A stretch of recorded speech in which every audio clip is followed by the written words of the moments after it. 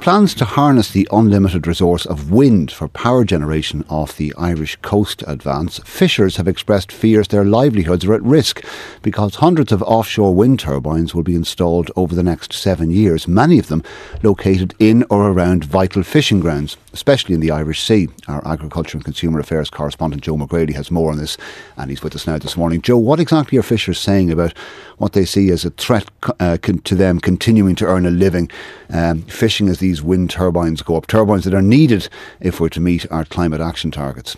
Yes, indeed. To start with, Gavin, the reason for the wind farms in the first place, the Government Climate Action Plan is to get 80% of Irish electricity coming from renewable sources by 2030. So a large part of that is dependent on these offshore wind farms.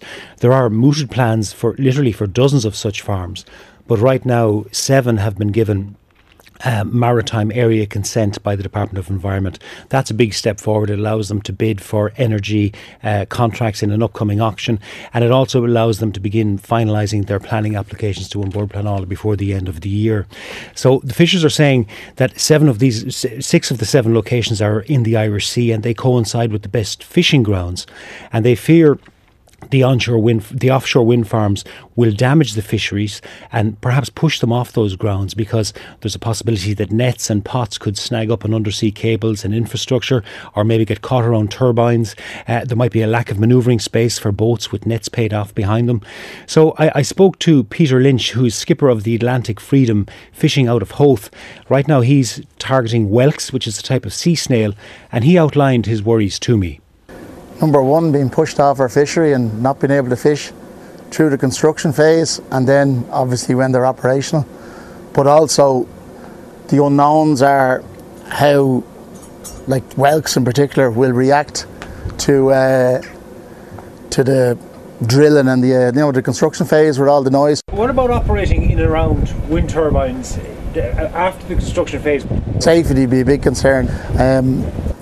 Even just with the tides and a day like today where it's very windy and you get a strong tide, I mean, we're picking up a string on one end or the other and you're hauling along for 600, 700, 800 metres depending on the size of the boat and the amount of gear you have on each line. Any problem happens, you have a foul up in gear or something happens to the engine, you break down, where do you drift? There's only 800 metres or 1,000 metres between these windmills, and someone hits one, what's going to happen, you know?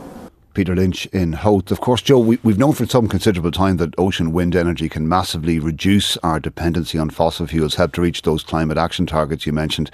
And fishers have been aware of this too, and have been talking with ocean wind farm developers with plenty of opportunity then to raise their concerns.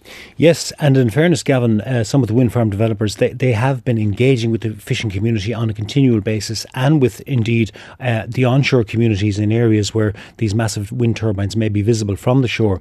There's also a government-established seafood offshore renewable energy working group that has fishing organisations and wind farm developers on board.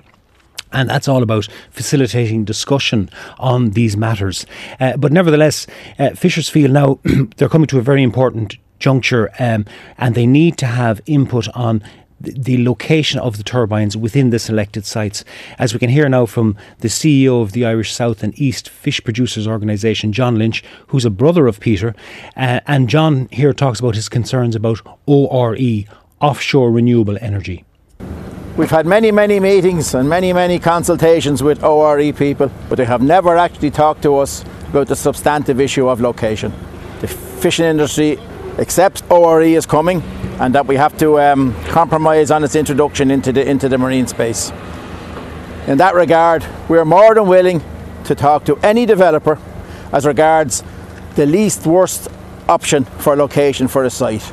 Up to this time, we have not had that conversation with anybody. You have 7 phase 1 developments now that have been given a marine area consent. Some of those are very badly located, Joe. You have prime fisheries here on the East Coast, and one in particular is the Dublin Bay prawns, the Nephrops fishery in the North Irish Sea. So if that area is taken over by a wind energy site, fishing is out of the question, so you have to go somewhere else. That's John Lynch. So what are fishers going to do, Joe, and what is the offshore wind industry saying at this point? Well, there's certainly an effort to find agreement, and if agreement and accommodation cannot be reached that protects the fishers' livelihoods, they say it is open to them to object through the upcoming planning process, or even via the courts, for instance. I asked John if it might come down eventually to these companies maybe buying fishing rights out, buying the fishers out. He said that it eventually could come to that. But at the same time, the wind industry is stressing they want to cooperate with fishers. They acknowledge that offshore wind will bring some disruption, but they're also saying there's plenty of examples of fishing continuing where ocean wind farms are located off other countries. Wind Energy Ireland represents the offshore industry, and Justin Moran is Director of External Affairs. We absolutely do not want, and we've never suggested or called for blanket exclusion zones around offshore wind farms. And in fact, we think it will be very helpful for government to come out and make that very clear that it's not something that either industry wants or government wants to see happen. We need to find ways to share the space. When you look at other European markets, fishermen travel through wind farms. Fishermen are able to fish in wind farms. There are absolutely challenges, but those are challenges that we need to be able to address. I think when looking at the design of the wind farm and where the turbines are going to be placed, where the substation is going to be placed, that absolutely needs to be something that the project is willing to talk to fishermen about and to engage with fishermen on. We know we need to build these wind farms. That's an absolute national strategic imperative. But we also know that we have an incredibly important resource in Ireland's fishing industry. And what we need to do is to find a way to ensure that we share the marine space. The first batch of projects we're looking to develop between now and 2030, we're expecting that they will be able to submit their planning applications to An Bord Pleanála before the end of this year. In order to do that, they will need to have information about turbine layout, turbine spacing and things like that. So it's really at this point in time that kind of conversation can start.